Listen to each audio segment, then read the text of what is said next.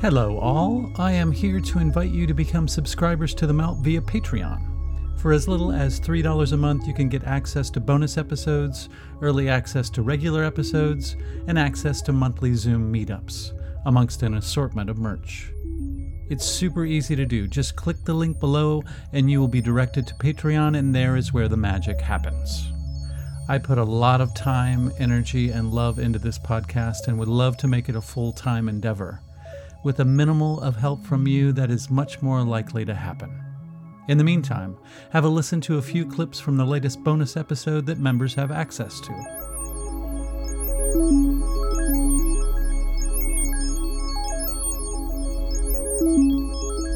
I was always reluctant to tell people what actual codes that she had discovered. I mean, she told us at least some of them. And so I always warn people, like, you got to be careful. You don't know what you might stumble into. It's a very dangerous area where people are actually, because you can discover real information about what's very obviously child sex trafficking operations and all that kind of stuff. Sure.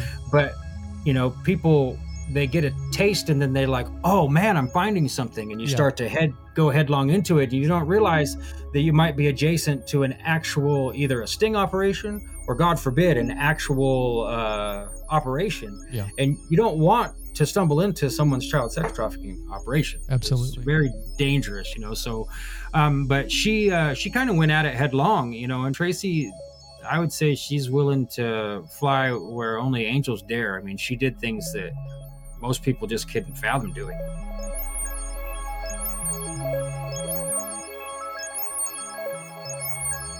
I don't know. I even tell people, be careful, because it gives you that horrible sinking feeling if you look at this stuff for too long. Yeah, and you just get that, like, you need to take breaks and be smart about how much you expose yourself to heavy, bad information. Exactly.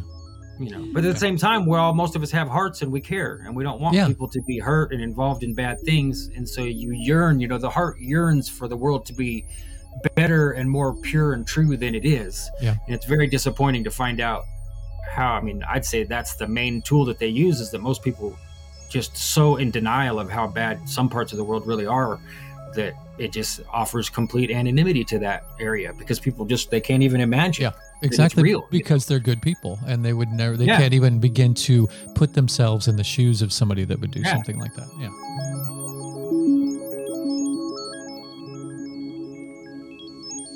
She had this laser focus that also included some degree of fearlessness, fearlessness combined with her ability to see and understand things on a higher level, or even on an intuitive level that no one else could really understand. I mean, we all have people that are that way in our lives, that they've got the knack, they've got something about them that's different.